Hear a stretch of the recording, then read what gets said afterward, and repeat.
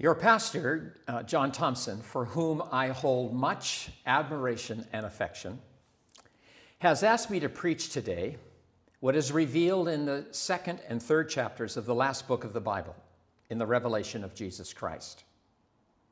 In the two chapters, Revelation 2 and 3, the risen and reigning Jesus speaks 7 messages to 7 of his first century churches located on the landmass which was then called Asia Minor and now called the country of Turkey.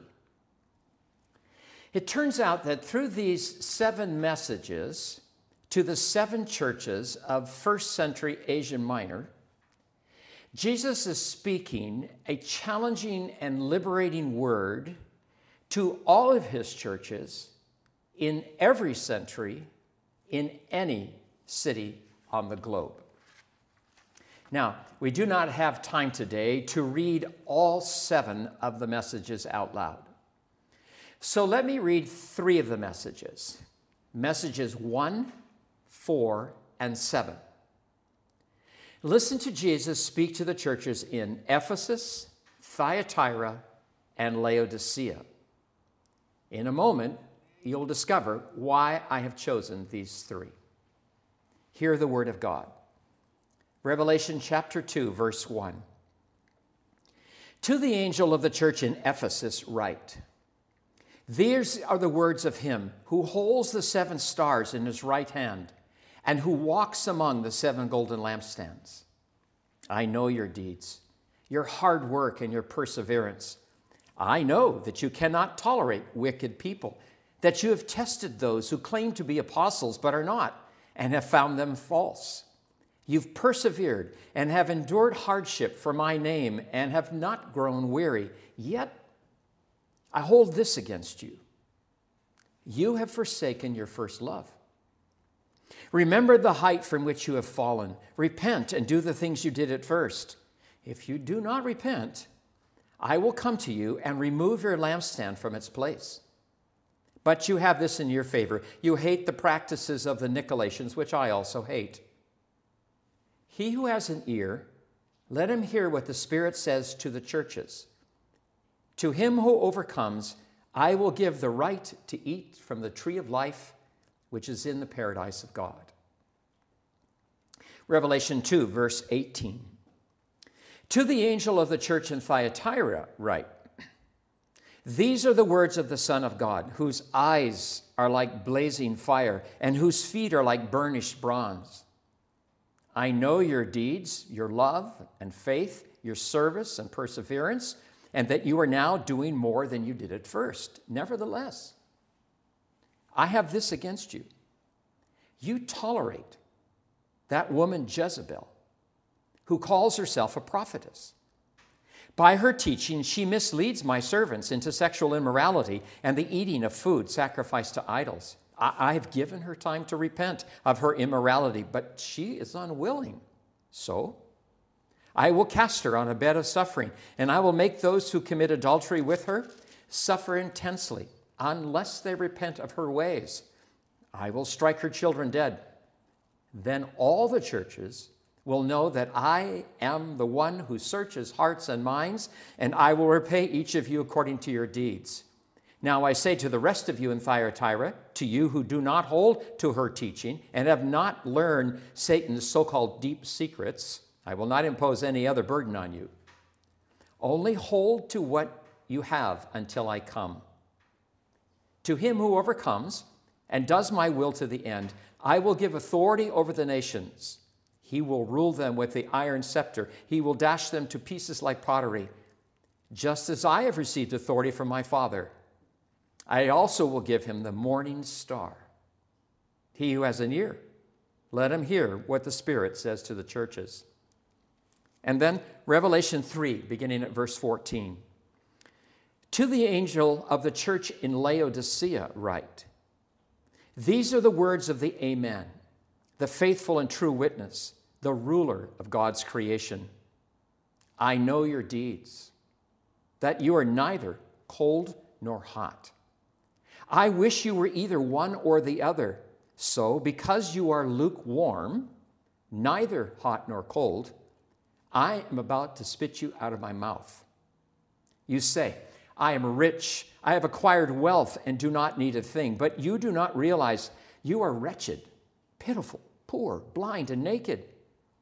I counsel you to buy from me gold refined in the fire so that you can become rich, and white clothes to wear so that you can cover your shameful nakedness, and salve to put on your eyes so you can see. Those whom I love, I rebuke and discipline. So be earnest and repent. Behold, I stand at the door and knock. If anyone hears my voice and opens the door, I will come in and eat with them, and they with me. To the one who overcomes, I will give the right to sit with me on my throne, just as I overcame and sat with my Father on his throne. He who has an ear, let him hear what the Spirit says to the churches. Even so, Lord Jesus, grant us ears to hear what you're saying to us. In your name and for your glory. Amen.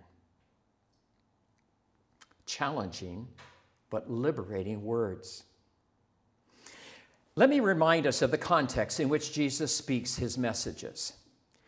The Apostle John, the beloved disciple, who records Jesus' words for us, then in his late 70s, early 80s, is on the prison island of Patmos, just off the coast of Asia Minor.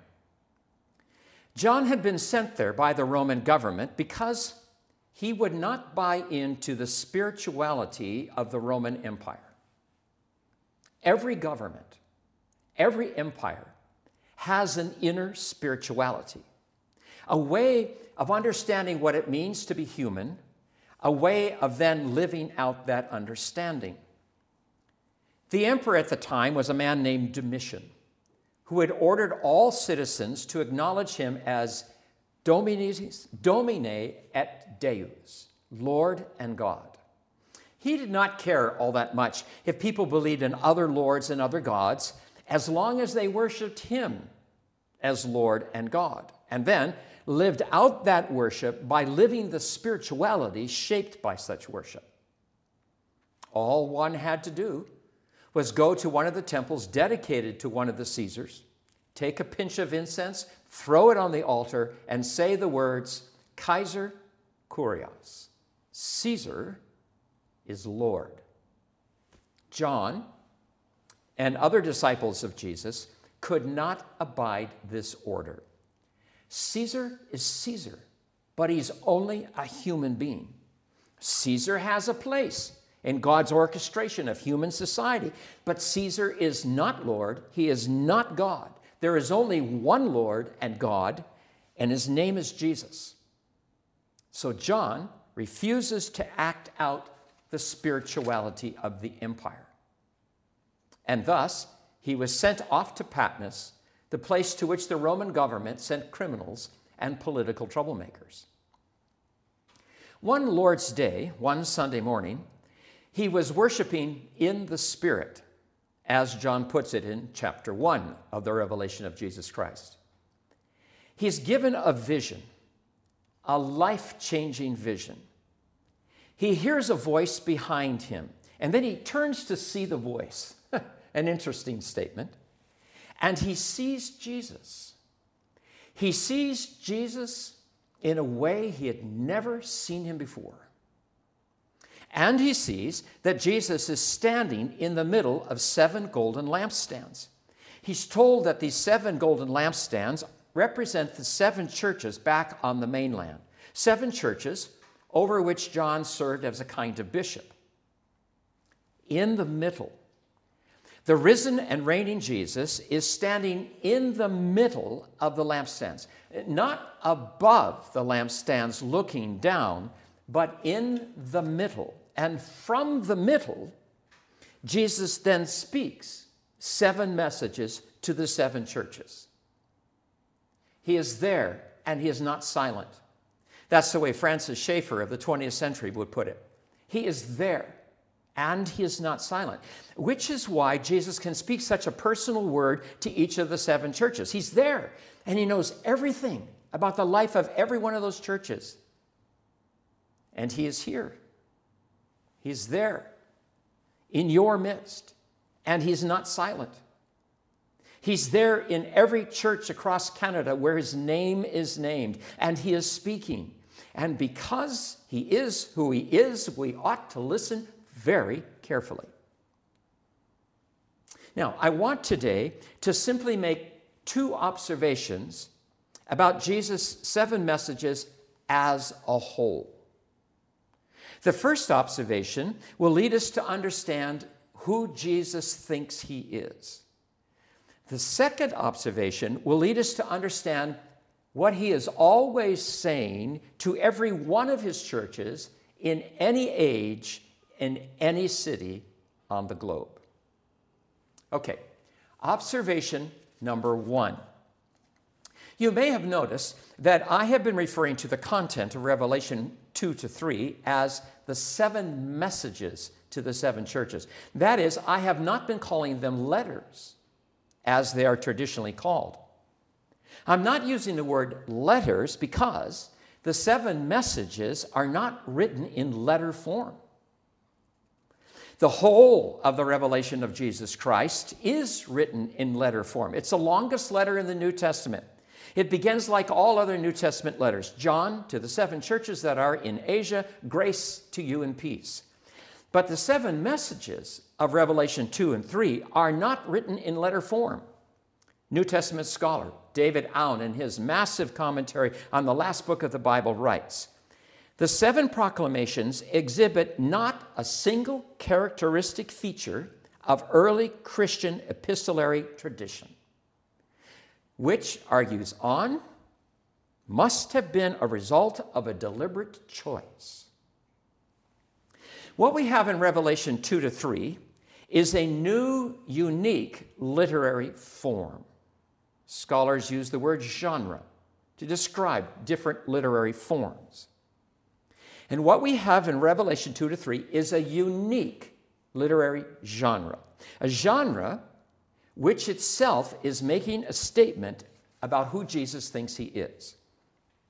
The genre is a mix of 2 genres with which the first readers of the messages would have been familiar.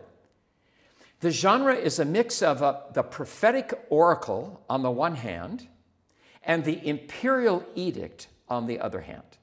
Prophetic oracle, imperial edict. The prophetic oracle, comes mostly from the Jewish world. The other, the imperial edict, comes mostly from the Greek world, and in particular, Persia and Rome. In each of the 7 messages, we find the phrase, "says this." The one who, and then there's some self-description of Jesus, says this. Now, in Greek, it is the word tade lage, says this. In Greek, the tade lage comes at the beginning of the sentence for emphasis. Says this the one who. Most of our translations have the one who, says this. No, says this the one who. 7 times. Says this the one who. Says this the one who. Says this the one who. Now, I'm bothering with this detail because tade lage was used on the one hand in royal diplomatic letters and edicts in Persia and Rome. Says this the governor of the territory. Says this the one who holds the swords of justice. And tade lage was used on the other hand in the Septuagint, the Greek translation of the Hebrew Bible, to translate the Hebrew ko amer Yahweh, thus says the Lord. 250 times in the Septuagint, ko amer Yahweh, thus says the Lord, is rendered tade lage, says this. So, the genre of the 7 messages is a mix of the imperial edict of the Gentile world and the prophetic oracle of the Jewish world. And this new genre is itself making a statement about who Jesus is. The medium is the message. Or better, Jesus himself has created this new genre to tell us who he thinks he is. Tade lage. The one who, on one hand, is an emperor, addressing his subjects, and the one who, on the other hand, is a God addressing his worshipers. He is the royal emperor issuing decrees and edicts befitting his status as the ruler of the kings of the earth, Revelation 1:5. And he is the living God speaking a word of warning and blessing befitting his status as the glorified Son of Man and beloved Son of God. The genre of the 7 messages itself proclaims Jesus as Emperor of Emperor and God of God. And are not Emperor and God the 2 meanings of the word Lord, kurios? We call Jesus Lord all the time in our liturgy and in our discipleship, but do we realize what we're saying? In the Greek world, kurios, Lord, is the title given the sovereign Caesar. And in the Jewish world, kurios is the substitute, the superlocution of the sacred name Yahweh. And the genre of Revelation 2 and 3 is itself declaring that Jesus is Emperor of Emperor and God of gods, which means we had better listen to what he says. Indeed, to whom else should we listen? Even so, Lord, speak. Observation number 2. The whole of the 7 messages, the whole of Revelation 2 to 3, is packaged in such a way that the package itself is saying something. Again, the medium is the message. And I'll give you a hint. It all turns on the word love. Put more simply, the order of the 7 messages is not a coincidence. For one thing, the order follows the route the mailman would take to deliver these messages. But the order is not a coincidence for another reason. The order is due to the literary device Jesus is employing. We humans need and appreciate communication that is arranged and organized.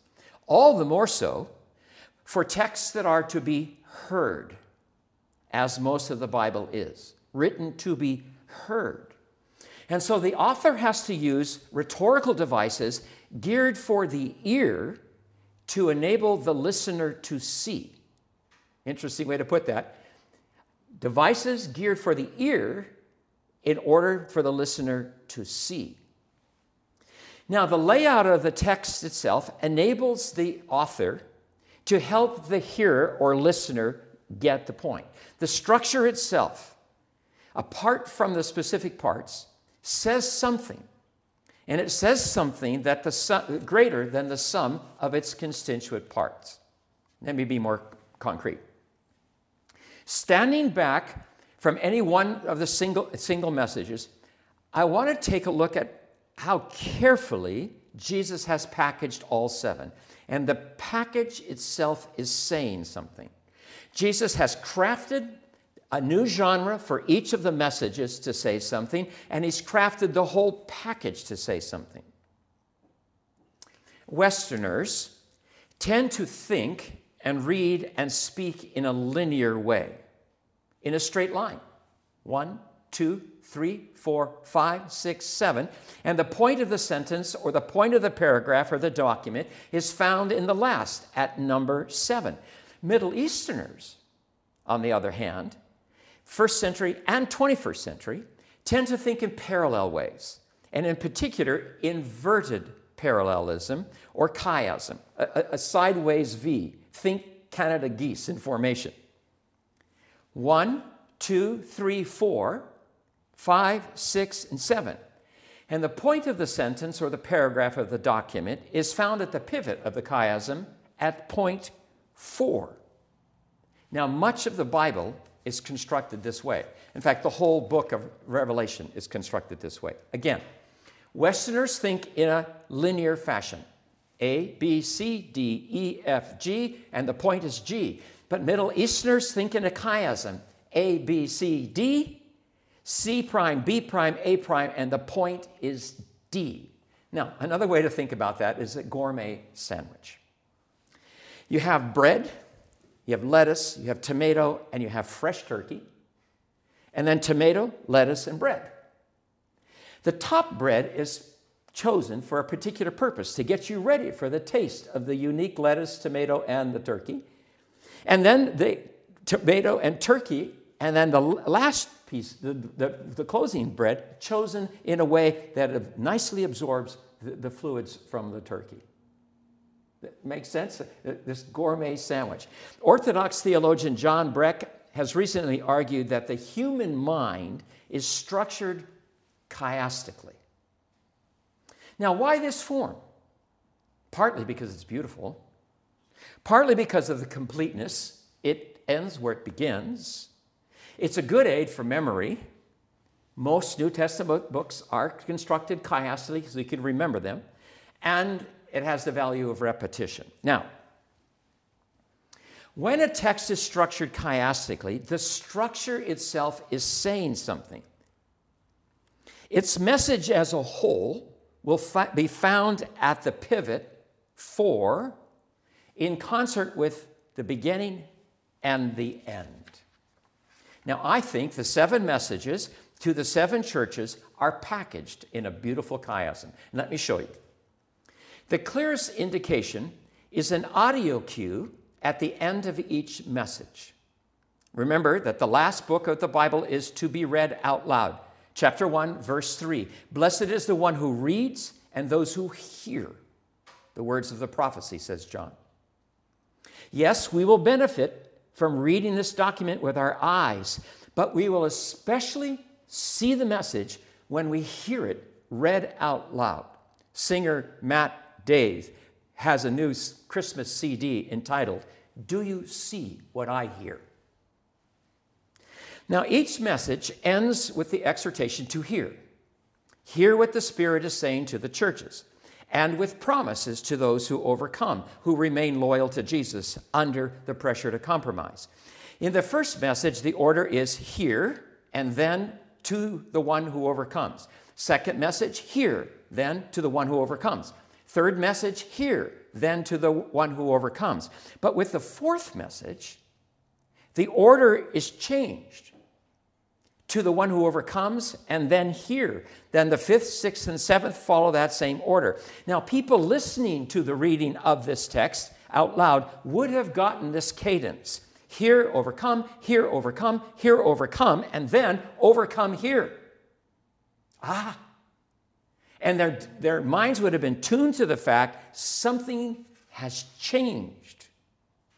Now, when I heard this audio cue, I then saw what this package is all about. On a day off, I photocopied each of the 7 messages and then laid them out on the living room floor. And then I saw and heard, and it became so clear to me. Suspecting a chiasm, I zeroed in on the 4th message, the pivot of the chiasm. As I've already noted, with the 4th message, the ending element changes from hear, overcome, to overcome, hear. And is this not an audio cue? That something is changing, that we've reached the turning point. And then Jesus continues on in the other letters with that order of overcome, hear. Only in the 4th message, in 2:26, does Jesus define what overcome means. The one who overcomes, who keeps my deeds until the end. Overcoming is about persevering to the end when we're under pressure to compromise. The 4th message is the longest of the 7, suggesting that it is crucial for understanding the whole of the package. In the 4th message, Jesus says, 2:23, all the churches will know that I am the one who searches the minds and hearts. All. Yes, in all 7, Jesus says, listen to what the Spirit says to the churches, but only here does he use this word all. And is this because this is the crucial message for helping interpret the others?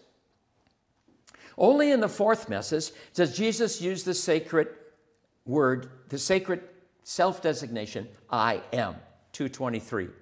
The literal reading is, I am the one who searches. It's the exact construction used in the Gospel of John where Jesus speaks his famous I am sayings. The Greek is ego eimi. Ego, I, eimi, I am. Ego eimi is literally I am. Now, why speak in this high way in this message? A cue.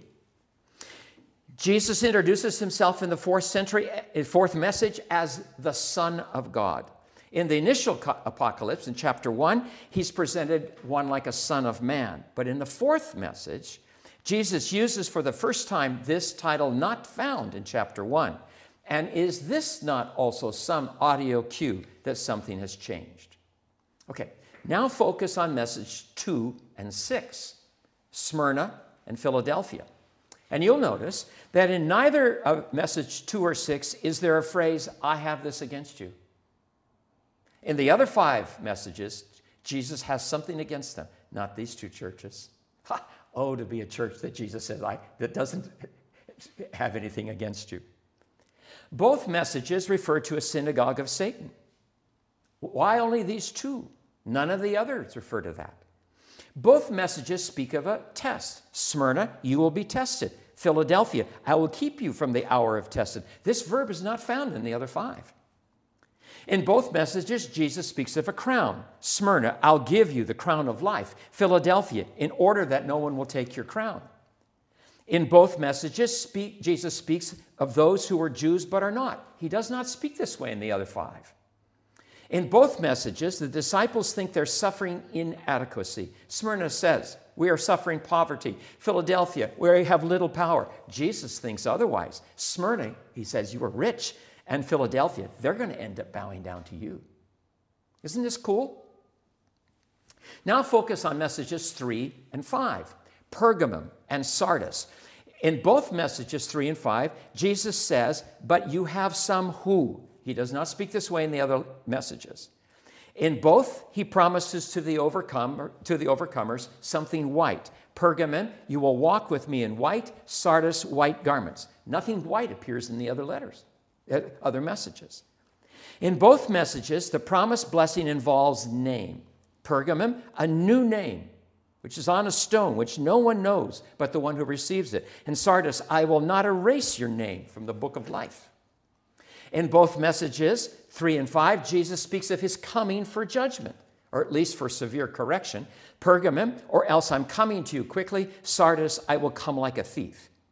Yes, in message 6, Jesus says, I'm coming quickly, but that's for a positive blessing. In these 2, it's for a negative warning. So do you see a pattern emerging? Now, focus now on messages 1 and 7. Are they in parallel? Ephesus, Laodicea. In both messages 1 and 7, Jesus speaks of love. Ephesus, you've left your first love. Laodicea, those whom I love, I reprove and discipline. In both messages, Jesus speaks of eating.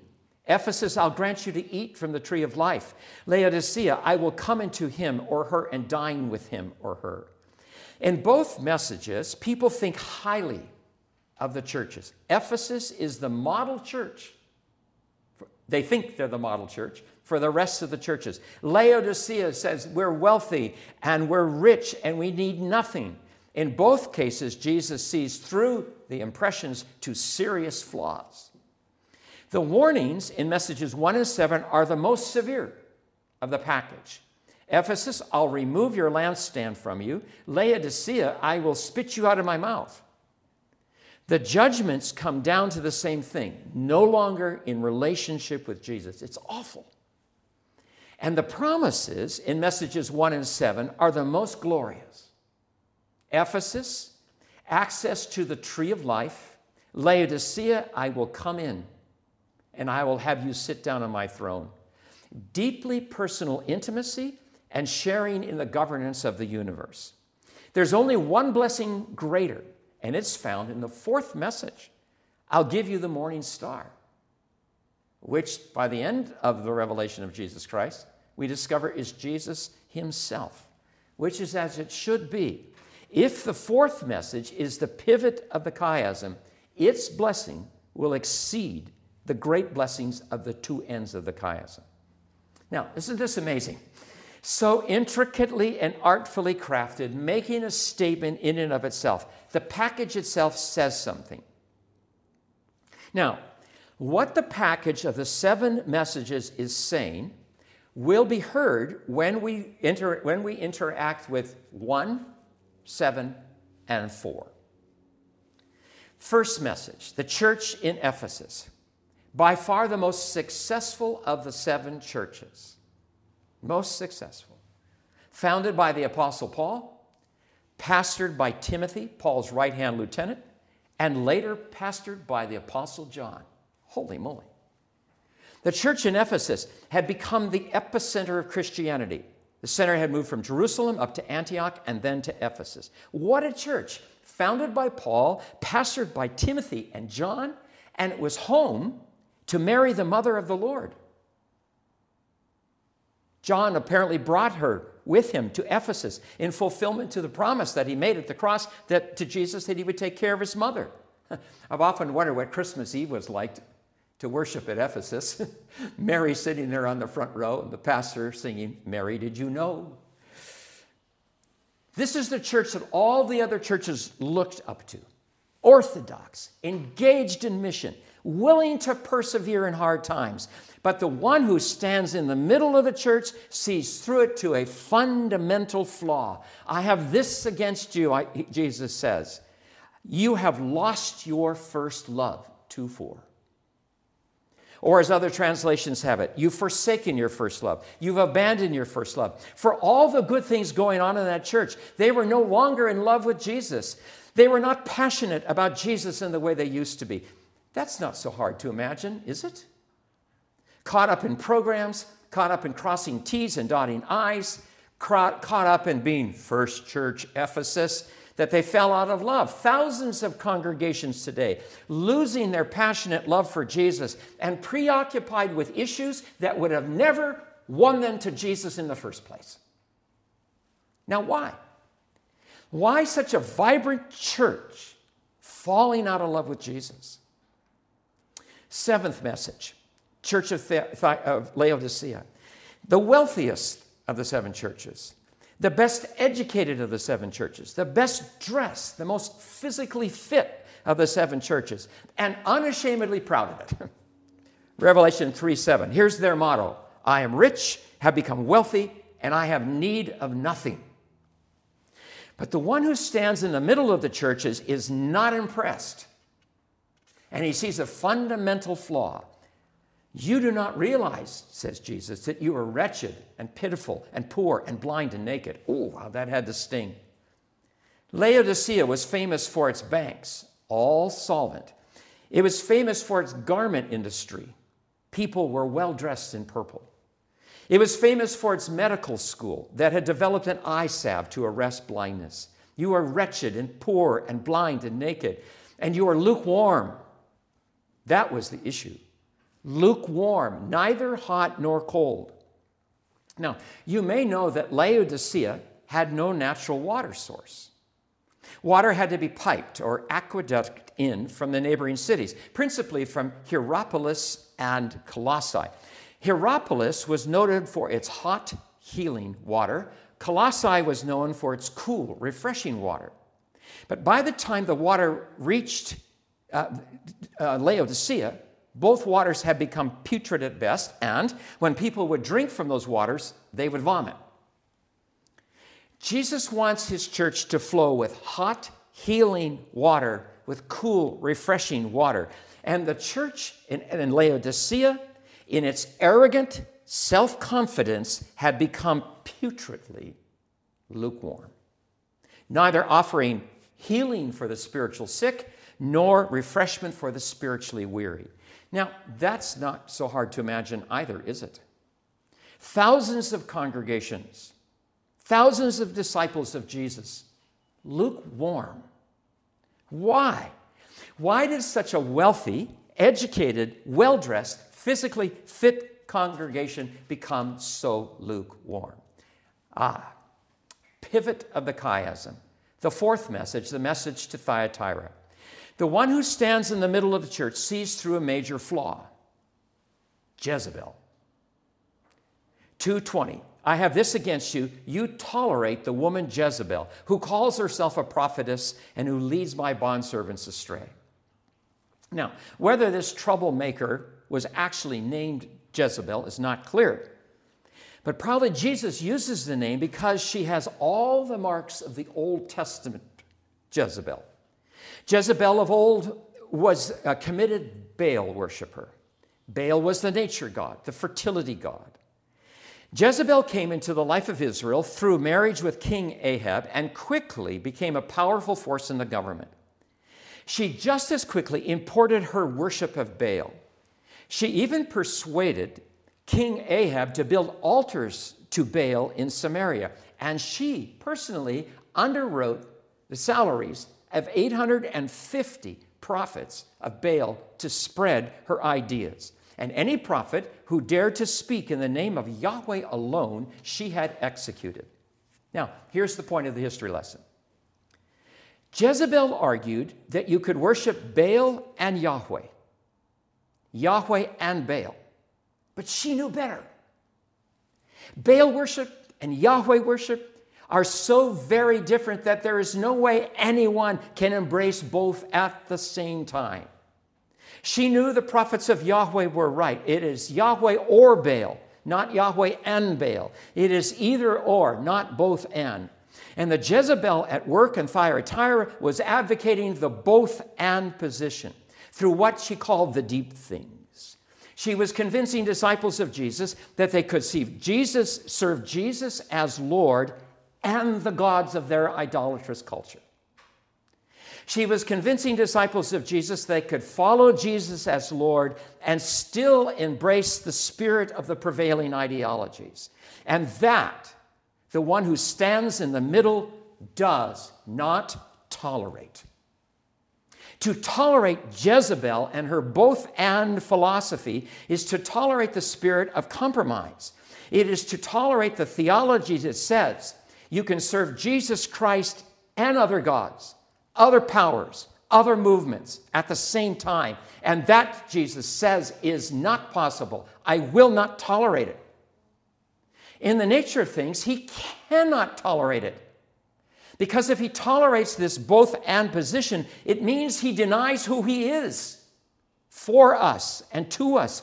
The both and position is out and out adultery. It's spiritual adultery. And that Jesus will not tolerate. Bless his name. Okay, stand back and put the chiasm together. Why did the disciples of Ephesus lose their first love? Why did the disciples of Laodicea become lukewarm? Because, whether they realized it or not, they had bought into the spirit of Jezebel, the spirit of compromise. They were committing spiritual adultery. The whole package of the 7 messages is crafted to say something. It's Jesus' way of saying that he is the lover of our souls. To Ephesus, you do not love me like you used to love me with all your heart, soul, and mind. To Laodicea, those I love, I reprove. In your wealth and health and education, you've left me out of your everyday lives. Why? To Thyatira, because you tolerate the both and. You know it cannot work that way. For every time you adopt the both and, Jesus ends up on the outside. It's either me or the gods of your cultures. So he knocks at the door. He knocks again and again. 7th letter, Laodicea, Revelation 3:20. Behold, he says, I stand at the door and knock. If anyone hears my voice and opens the door, I'll come in. My voice, the voice of a lover, because here Jesus is quoting from the Song of Solomon, chapter 5, verse 2. The voice of my beloved, he knocks at the door. Open up to me, my beloved. Do you see what the chiasm itself is saying? The Emperor of Emperors, the God of gods, is the passionate lover of our souls, and he will not tolerate any compromise arrangement. He will not tolerate his beloved in bed with other lovers. That's why he speaks such a hard way. So much is at stake. Spiritual adultery will lead to spiritual sickness, and spiritual sickness will lead to spiritual death, and Jesus does not want us to die. Whenever we lose our first love, it simply means our soul is compromised in some way. We've allowed someone else or something else to have greater influence in our lives than Jesus. Whenever we become lukewarm, neither hot nor cold, it means that we've been seduced. Someone or something else has seduced us, and we're more preoccupied with that someone or something else than we are with Jesus.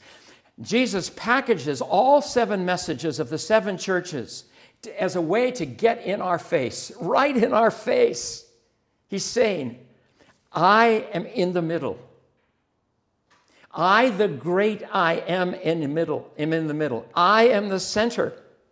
And when it comes to who will be the center, it is either or, not both and. In the nature of things, there can only be one center to your soul. No spouse, no children, no grandchildren, no career, no project, no saving account or pension plan, no national cause. Nothing else can be the middle of your soul. Nothing else can bear the weight of being the middle. I, the true emperor and true God, am the passionate lover of your soul.